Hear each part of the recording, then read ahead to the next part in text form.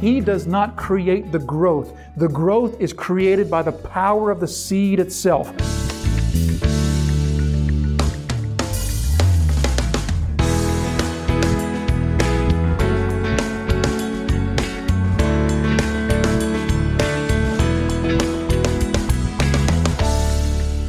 Understanding those elements of the parable, the first thing that we want to see is, first of all, what the sower does not do. What the sower does not do. And there are two things that the sower does not do that are going to be very beneficial for us to see. The first thing that we see is that the sower does not know. He said, the kingdom of God is as if a man should scatter seed on the ground. He sleeps and rises at night and day. And there we see once again just a reflection of the Jewish way of keeping time, night and day. So the day begins at night and day. And the seed sprouts and grows, and here it is, he knows not how. The farmer doesn't know. The sower doesn't know. He sows the seed, and the seed comes forth into plants, into growth, and he doesn't understand how that happens. Here's what he can do. He can correlate different things with that. He can understand that as he's sowing onto different types of soil, like the parable of the soils. He sees that there's some soil that's hard, and the seed doesn't sprout into that. It's packed too hard, and he makes that correlation. He also sees that there's some seed that lands on what looks like fertile ground, but then it quickly dies, so he could dig down and see, well, there wasn't much depth of soil there. He can also make a correlation when he sees other seed coming to life, but yet he also sees thorns alongside it, and then that never produces any fruit. So he can make that correlation. He can also make the correlation between sun and rain, and too much sun or too much rain, or too little rain or too little sun. He can make other correlations, and he can predict what the seed will do. But he doesn't know how this is happening. Let's go a step further. In fact, let's go a bunch of steps further. And let's say that in spite of all of our advanced learning and scientific advancement and all of the knowledge that we now possess in the medical field and other areas of scientific study and the biology field and horticulture and agriculture, all the advanced learning that we know, we still don't have a clue. There is no scientist that can explain why a seed goes from something that appears, for all intents and purposes, appears like a dead kernel. And that dead kernel can be put into the ground, in the words of Jesus, unless a seed goes into the ground and dies.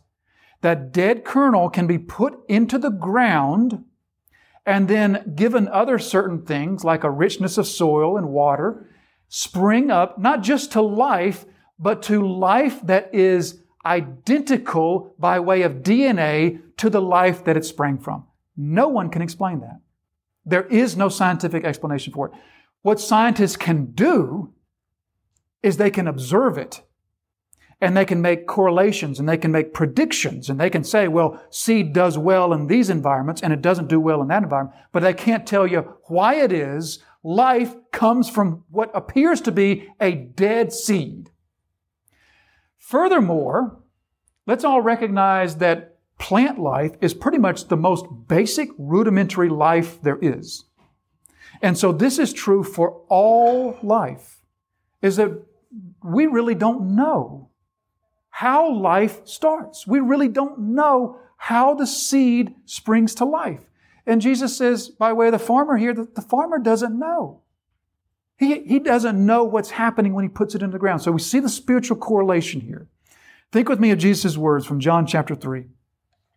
Jesus answered them, "Truly I say to you, unless one is born again, he cannot see the kingdom of God." Nicodemus said to him, "How can a man be born when he is old? Can he enter a second time into his mother's womb and be born?" Jesus answered, "Truly, truly I say to you, unless one is born of water and the Spirit, he cannot enter the kingdom of God. That which is born of the flesh is flesh. That which is born of the Spirit is spirit. Do not marvel that I say to you, you must be born again." And the wind blows, here it is, the wind blows where it wishes, and you hear its sound. In other words, you can predict, you can make correlations, you can see, you can observe. You can see where it blows, you hear it sound, but you do not know where it comes from or where it goes. So it is with everyone who is born of the Spirit. So you see how Jesus is teaching the same truth there. You can observe the work of the Spirit, but you really don't know where the life that the Spirit brings, you really don't know how that's being brought. You don't understand this. In the same way, the parable is the parable of a seed going into the ground in this hidden place where it's not observed. But what is observed is the effect of what happens later. And there's correlations that are made with the condition of the soil and other things, but you really don't know what's happening. There's life coming from there, and that life is coming from the power of the seed. Or if we could say it this way, the power of the earth. That's the way Jesus puts it. The earth produces by itself. So let's make sure that we see here in this parable, the parable of the soils, the soil or the earth represented what? The heart, the human heart. In this parable, the earth or the soil doesn't represent the heart, it represents God. It represents the Holy Spirit. The earth brings it about. In fact, we read the earth produces by itself. Those words by itself, they're translating the word in the Greek there is automate. You recognize that word? Automate. That's where we get our word automatic or automatically or automated. By itself. There's one other place where that word shows up in Scripture. Acts chapter 12, verse 10. Peter is put in prison and then he's miraculously released from prison. He passes by both guards and then he comes to the iron gate that leads into the city. And we're told that that gate opened of its own accord, or automote, automatic. What would Peter have thought of an automatic door? You know, we see automatic doors. There's hardly a day where most of us don't walk through an automatic door that opens for us. We don't think anything about that. What would a first century person have thought of an automatic door? You don't know there were automatic doors in Scripture. What would Peter have thought about a door that opened of itself, like the seed who sprouts to life of itself? The teaching here is of the power of the seed. Or to put it this way, the secret work of the Spirit, represented here as the earth, the secret work of the Spirit that causes life to come from what's something that appears to be just non-life, just dead seed. So the power, the bringing forth, he knows not how. The sower does not understand, and yet the sower is not bothered by his lack of understanding.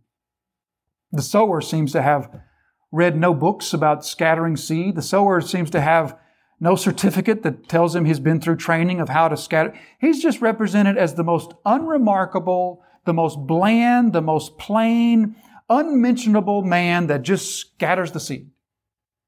And this scatterer of seed has no understanding of how it is the seed comes to life, and yet it apparently does not bother him at all. It doesn't bother him because we're told that he sleeps and rises at night.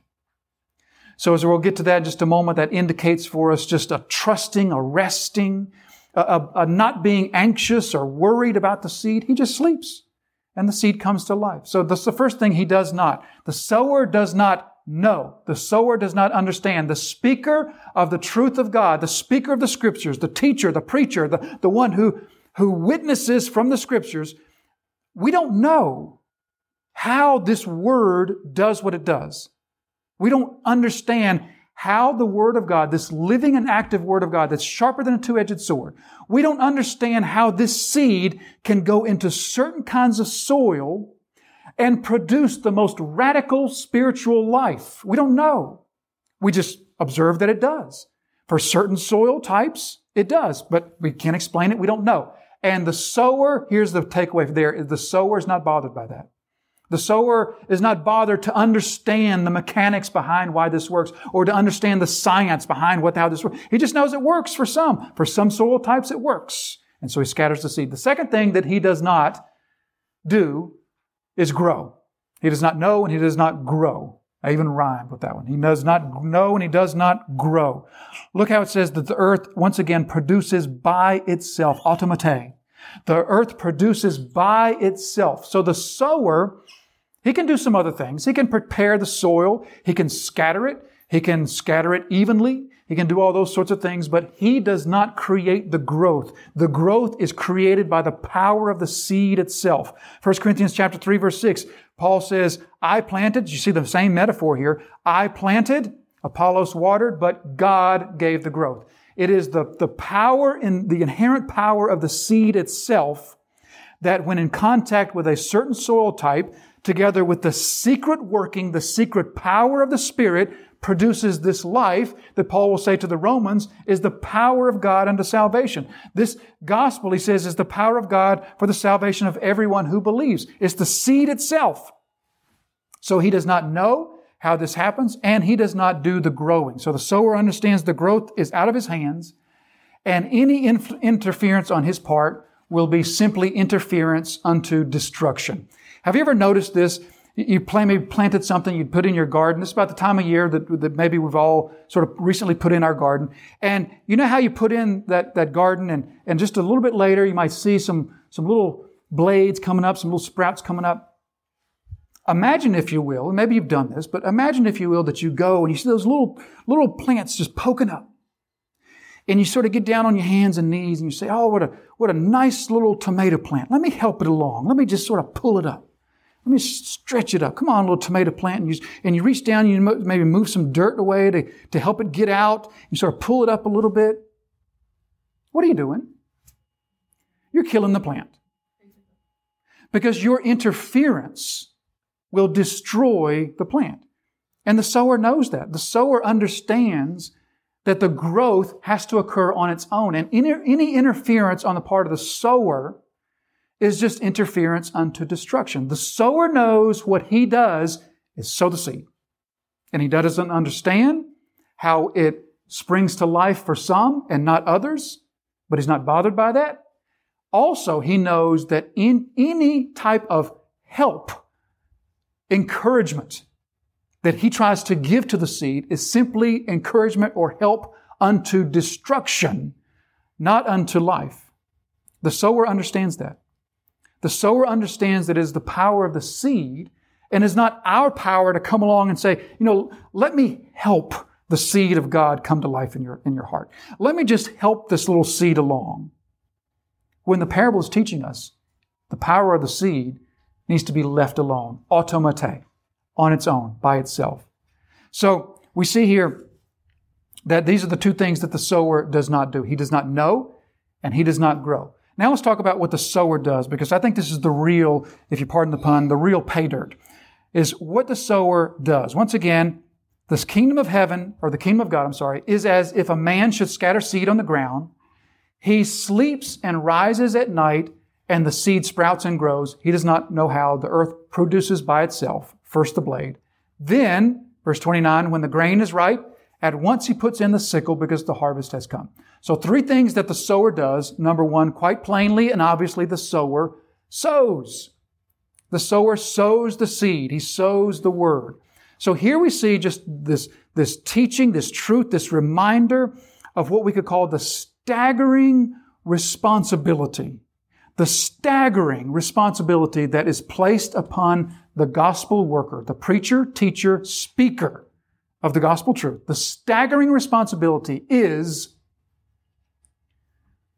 without scattering, there will be no harvest. I mean, that's plain and simple. There will be no harvest if the seed remains in the burlap sack in the sower's barn. For the harvest to come, it must be scattered.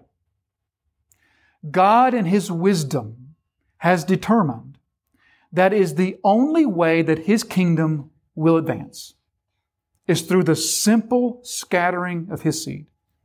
God has determined that through His people, through these clay jars, to use the terminology of 2 Corinthians 4, the clay jars into which God has placed this treasure of the gospel, God has determined it is by their scattering of the seed and no other means that my kingdom will advance.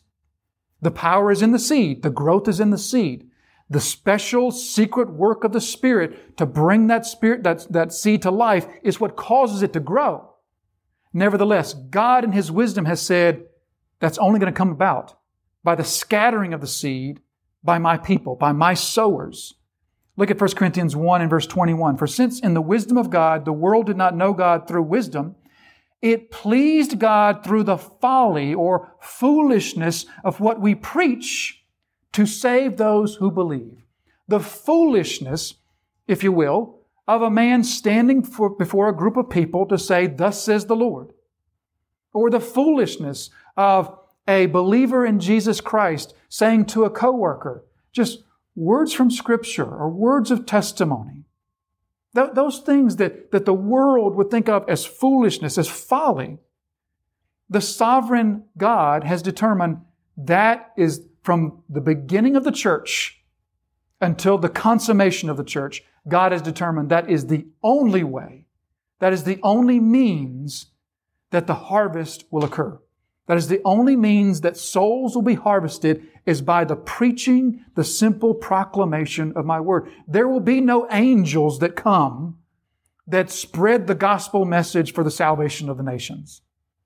God has determined His people are the vehicle, are the sower. What an awesome knee-buckling responsibility that God has placed upon His people to be the speakers of His word. Without this sowing, there is no advancement. So that's the first thing that He does. The second thing that we see that He does is He not only sows, but here is, I think, a central teaching is He sleeps.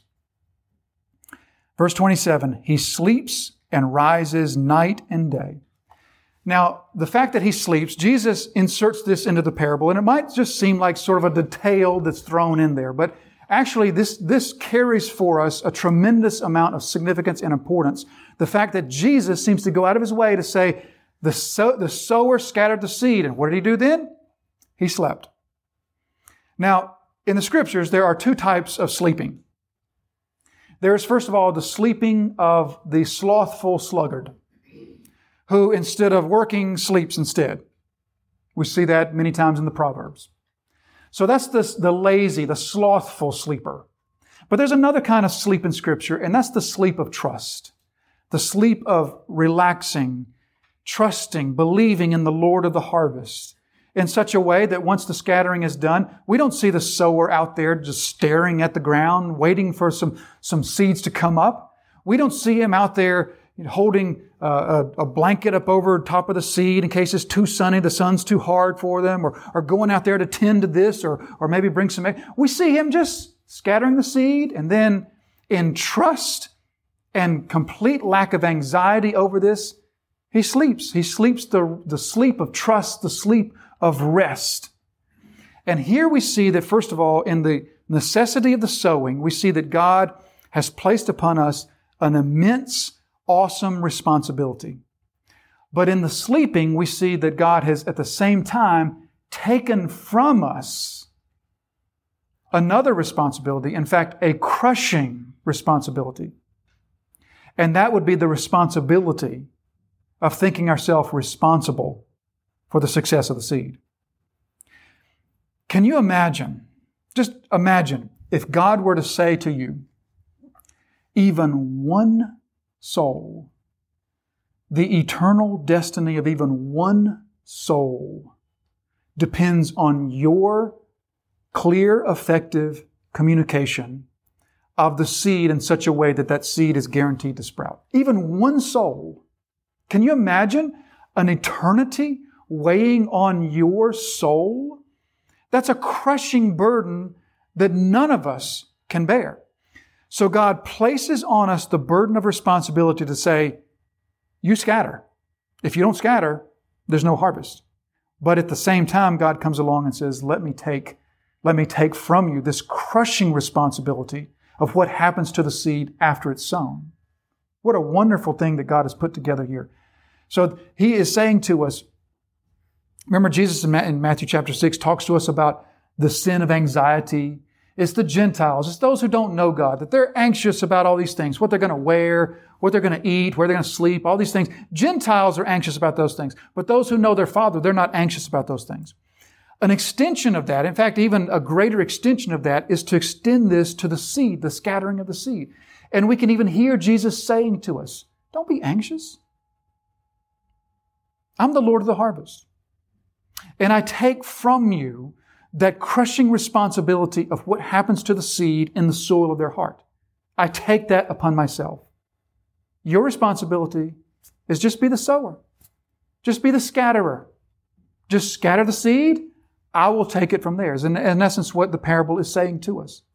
Think of Ezekiel chapter 3, one of those two places. I think Ezekiel 13 is the other place where we see the teaching of the watchman on the wall. Remember that teaching?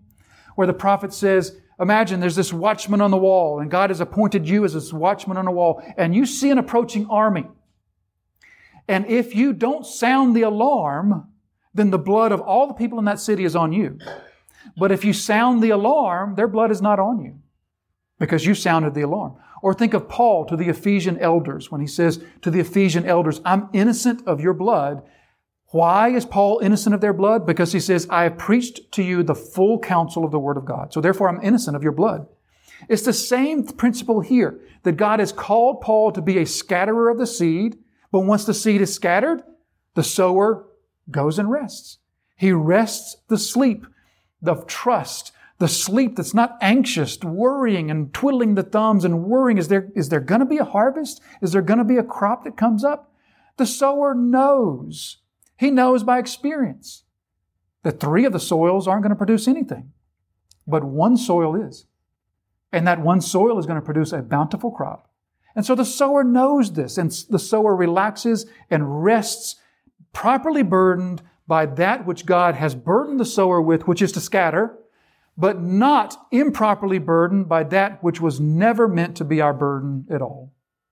When we take upon ourselves the burden of what happens to the seed after it's sown, in essence, what we are doing is we are taking from this seed or the Word of God, we're taking from it the miraculous, supernatural springing to life. And by taking upon ourselves the responsibility of what happens to that seed, we are turning this into little more than just a club that we just try to convince people to join. That's what it means to take the responsibility of what happens to the seed upon ourselves, is to essentially turn the church of God into a club that we just try to convince people to join. Hey, this is a really good place to come on Sunday mornings. You'll really like it. You should come and try it. That's taking the seed upon ourselves when God says that's not your burden.